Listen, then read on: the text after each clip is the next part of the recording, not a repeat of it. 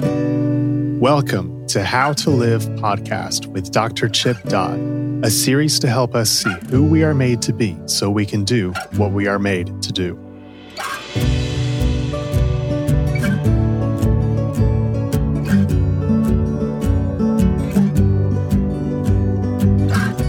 Hello, this is Dr. Chip Dodd. Welcome to the How to Live podcast Uncut. I always want to thank you for listening, and I appreciate it so much. I also want to remind you, if you do find benefit in it, please take the time to let some other people in on what you're getting and share it with them. Today, I want to share with you sort of some things I've seen and discovered over the years about change and grief and change and courage.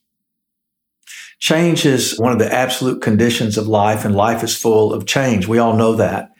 And we seek it, we look forward to it, we plan for it, we dread it, and we also do what we can to try to prevent it. Sometimes even trying to freeze frame a moment so that we don't have to go any farther because it's so wonderful, or maybe it's so terrible we can't even imagine the next moment being better. Regardless of our perspective on change or different experiences of change, we all have to be able to transition or, quote, deal with, unquote, change, to be able to live fully in a place, really a place of such wonder and at the same time a place of such loss, a place of love and a place of death, a place of desire and also a place of discouragement. Because we never put our hand in the same river twice. It's always moving. And for every change, therefore, a difference occurs. And with the difference comes a loss of what was beforehand. Even if the loss is a welcomed relief, like a cast being removed. When the cast is removed, we still have to face atrophy. Even though it's a wonderful change, we still need to work at recovery. And we still need to face the fact that we needed a cast in the first place. Just simply saying it is what it is not a way to face life on life's terms. It's actually a way of freezing ourselves from experiencing life. And when we don't let ourselves have life, we wind up missing life. So even if we had to cast in the first place, we still and have it taken off, we still wish that the bone had not been broken.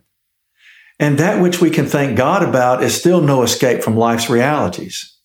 Life is still here. No matter how great it is or how bad it is, we have to deal with it on its own terms. So for every change, and we've been given this mechanism within us to be able to do so, because for every change, there is an ending. And for every ending, there is a loss. And for every loss, there is a death. And so for every death, then, there is a grief.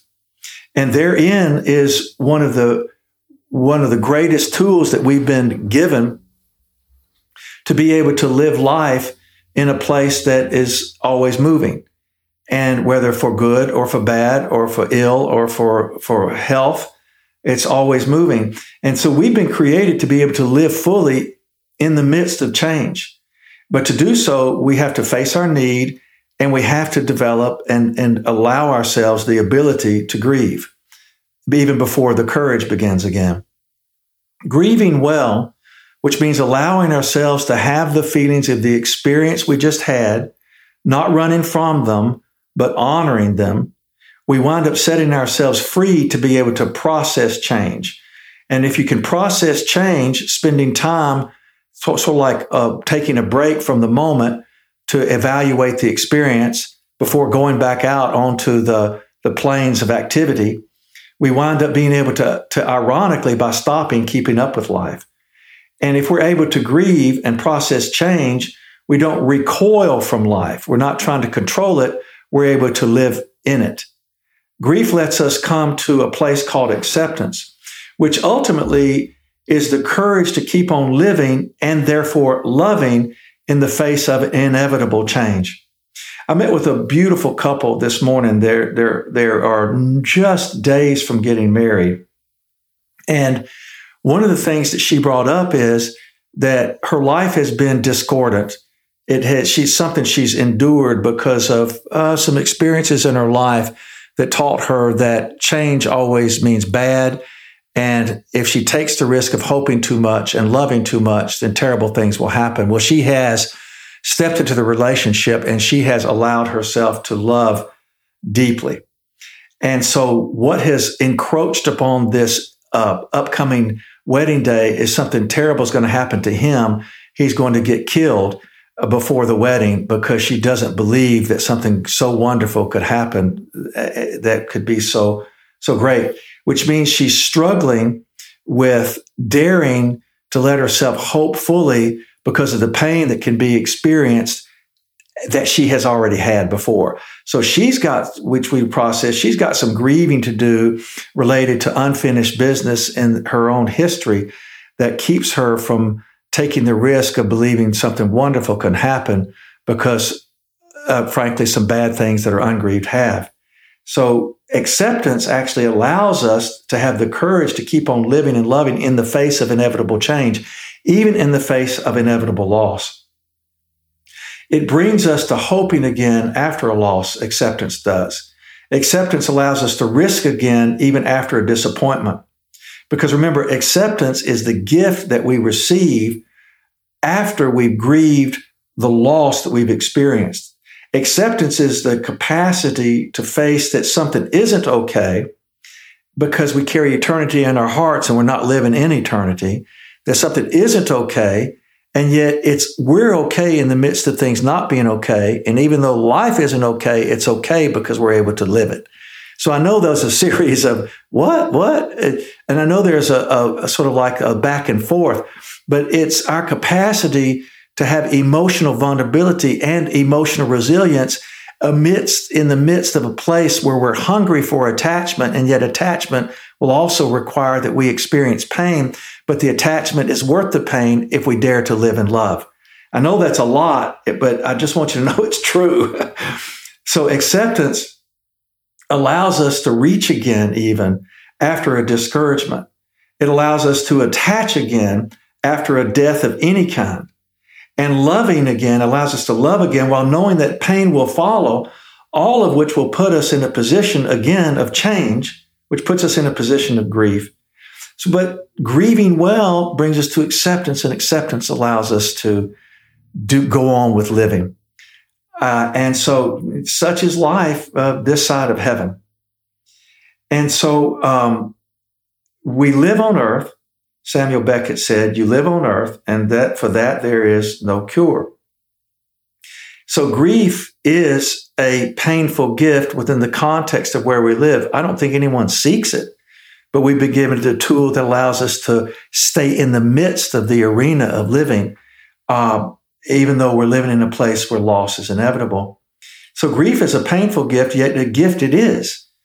It lets us live well in a place of pain, even the pain of nightfall after a, quote, perfect day, unquote. I remember our youngest son left for college some years ago, because I'm old now, I've had more change. He left for college, and it was a great opportunity for him to grow, and great opportunity to, he got to go to college that we sort of take for granted now from the context that it's assumed instead of it's an opportunity. So he got to go to a wonderful school. He was ready to go and ready to grow, groomed, excited. And Sonia and I could move on into the next phase of our lives, living in a brand new world for us, one that we had not lived in together for 20 years. And we had good plans, and we still wanted to be with each other, which I was very thankful for. So was she. And the first Monday afternoon after he left for school, I came home from working, and I called Sonia as I pulled into our driveway, and I told her that I was headed towards our backyard to sit on some steps that overlook an open field. It's a floodplain. And about 100 yards from where I was going to be sitting, there's a tree line. And this area we called the baseball field.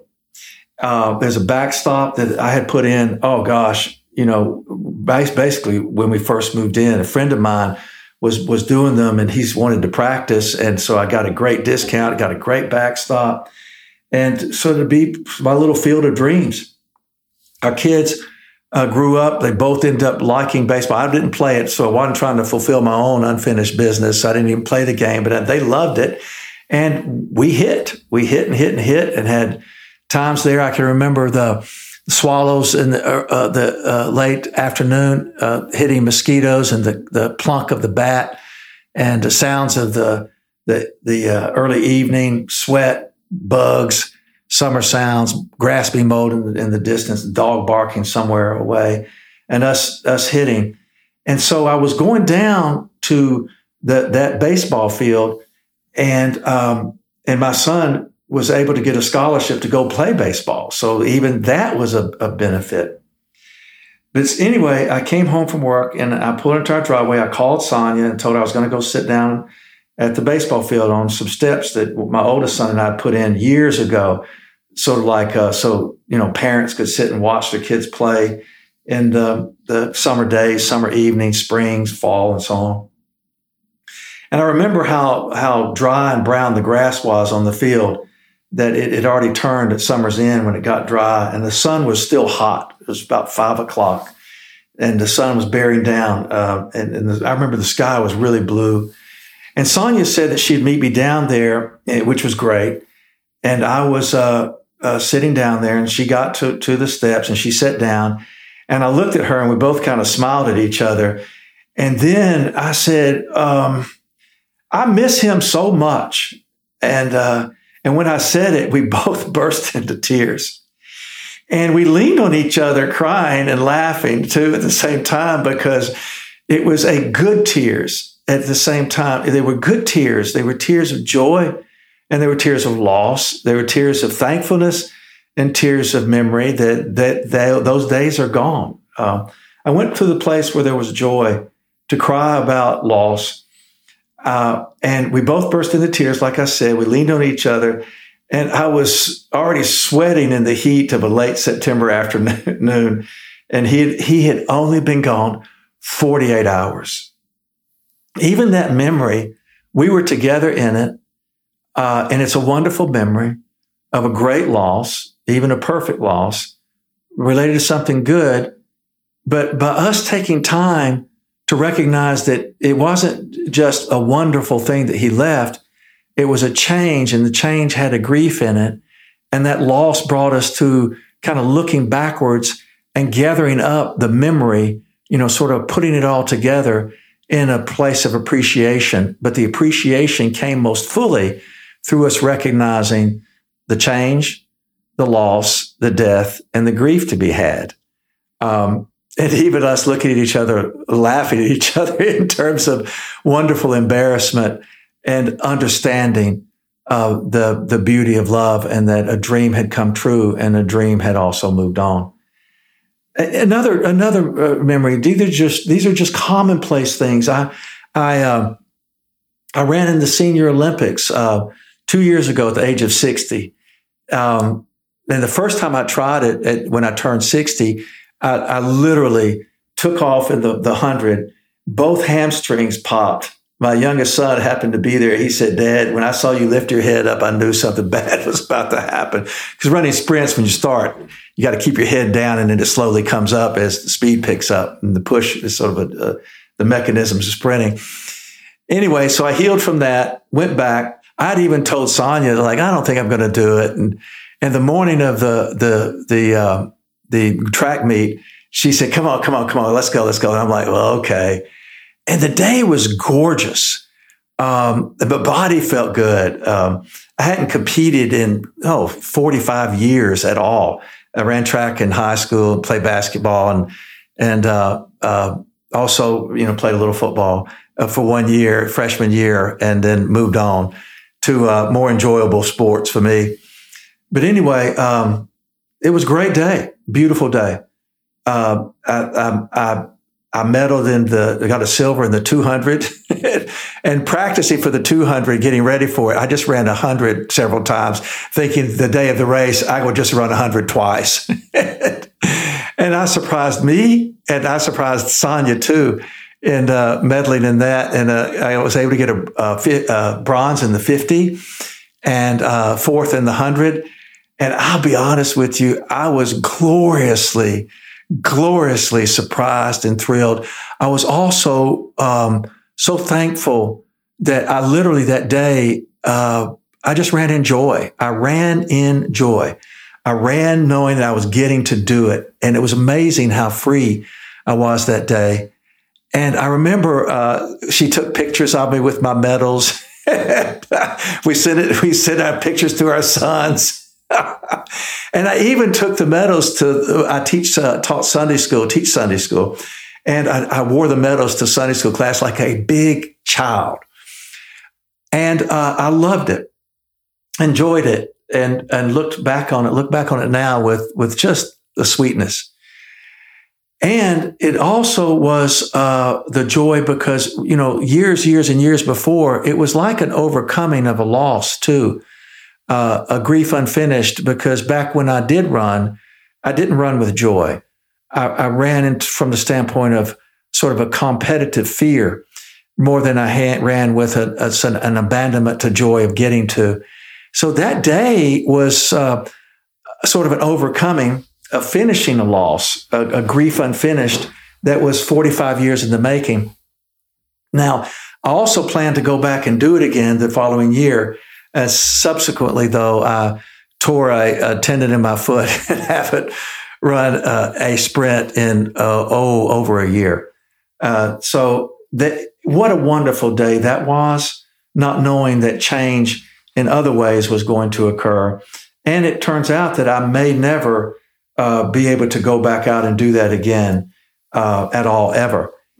And so how wonderful it was that Sonia that day said, come on. And I did not miss something that ended up unfolding into a great joy. And that was a day that I didn't realize that I might not ever do it again. So for every change, there is a grief, and acceptance by walking through the grief. Walking through the grief means feeling it, sharing it, pit stopping and evaluating it, exploring it, expressing it, and then taking the risk of hoping again instead of trying to reduce our hopes that ungrieved life does to us.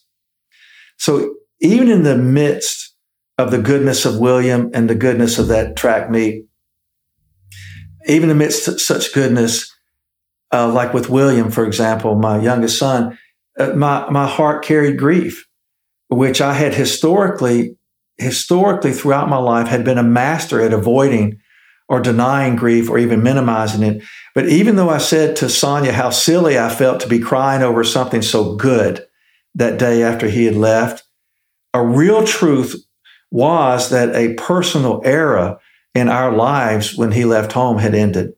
Both our sons were gone. And I had the same grief when the oldest son left, and turned around and had the same grief when the youngest son left. So the era that we were just finished was closing. And that was going to become the fabric of our lives, sort of another square in the quilt that ends up making a lifetime of living, of loss and gratitude, of grief and acceptance, remorse and healing.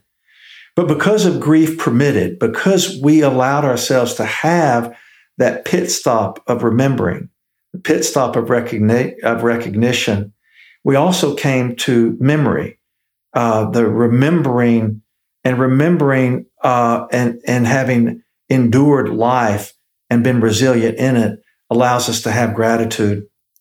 So instead of just simply closing a door of say this track meet or this Williams leaving home, and it can be a lot more serious than that, guys. Everybody who's hearing this I'm just sharing griefs that are on a 2 level and in the 1 to 10 world. So you know that our griefs can be so much deeper and so much more painful. And I'm still saying that the same process occurs. So instead of closing the door on to avoid the full impact of love or care, attachment, regret, remorse, valuing, or loss, we need to stop and have the memory of having been alive in all of our lives, in all of the realities, and giving ourselves permission to grieve the way life works, and at the same time daring to go ahead and live fully in the midst of it. And grief is what allows us to do that by facing that change is inevitable and us dealing with that which is inevitable instead of running from it. To do so requires courage. We hope that you are benefiting from this podcast. If you are interested in more material from Dr. Dodd, please go to chipdodd.com or Sage Hill Podcasts. Thank you for listening. We now return to the rest of the podcast.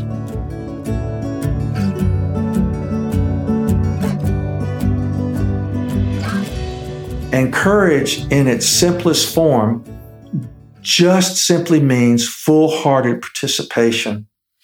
And frankly put, and you've heard me say it before, but children do it best. Children have full-hearted participation best. And they are living how we're actually made before experience has begun to tell them otherwise. So I want us to hear at this point, experience doesn't change the way we're created. And we were created fully participating in life. And that's not made to stop, even though experience can tell us otherwise. Courage says, I'm all in. And the bravest people on earth have sometimes and many times experienced some of the greatest tragedies, but those who return to living are the bravest humans on earth, because they say, in spite of it all, I kept on living until I hungered to live again and return to being all in, wiser, more experienced, more aware, more able to teach and more teachable, but all in. Those are the people who wind up leading others who are young at life towards living more fully in life. So when it comes to full-hearted participation, like I say, children seem to do it best. They don't know all the foibles and terrors of their futures yet, usually, but they openly bring the neediness of their tears of pain and their fears of distance from security. And they also bring their joys that hold no embarrassment to the people around them, to the connection to life. I want to say it again. Children naturally are able to bring the neediness that their tears arouse, tears of pain. They bring the fears of distancing from security to the caregivers, and they unabashedly share the joys without holding on to them because they're made to be expressed. So they come into life full of courage, full-hearted participation. And when they face pain, when they face fear, when they face embarrassment, they turn towards help so that they can heal. They turn towards sharing so that they can find security. And they turn towards offering the celebration so they can laugh with others again. So in other words, when their initial expectations of life being easier, safer, and less humiliating than it actually is, they turn to help. They turn for help. They are good at seeking that which will let them return to full-hearted participation, being all in again. They express need. If their needs are met, they are encouraged. In other words, they are encouraged. Courage is being put back into them or refilled so they can go towards life again by becoming encouraged. And I did a podcast on the power of encouragement, and this is the territory of needing encouragement because the life is changing and grief is a part of that change. If becoming ashamed of need starts to have more power than our ability to ask for help, we will lose courage. And like I said, courage is essential because life changes, which means it's going to bring us to grief. And grief is that which brings us to acceptance. And acceptance is there to give us opportunity to step into life with courage again, full-hearted participation.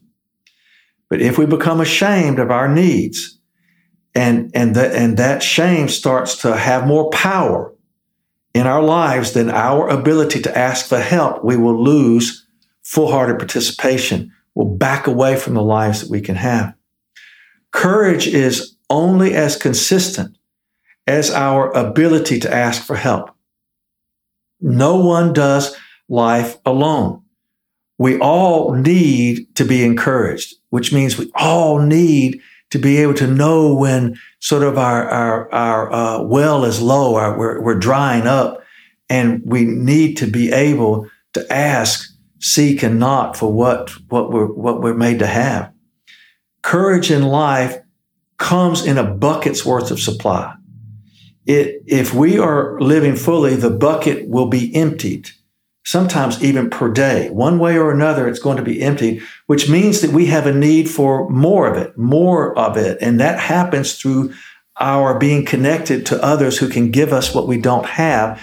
And then we can give away our participation in life again. Ironically, through a childlike willingness to need help, we wind up remaining vibrant, grown-up earth movers who step out into life to make a difference.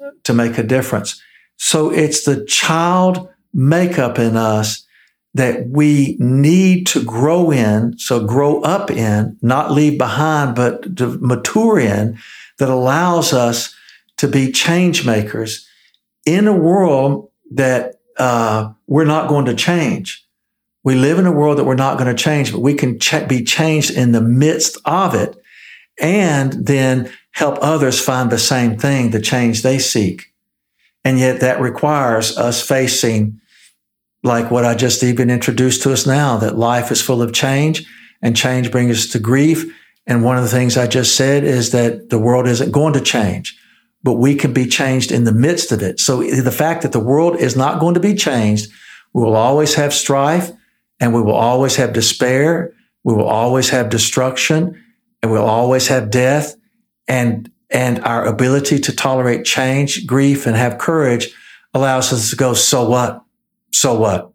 I'm still going to move towards that which I'm made to do. And we are made to be grown-up earth movers who step out into a life to make a difference. Thank you for listening. I appreciate it so much. And I hope that you benefit and maybe even just encouraged for the day to sort of rouse to keep on. So God bless you. I look forward to speaking with you again. Thank you.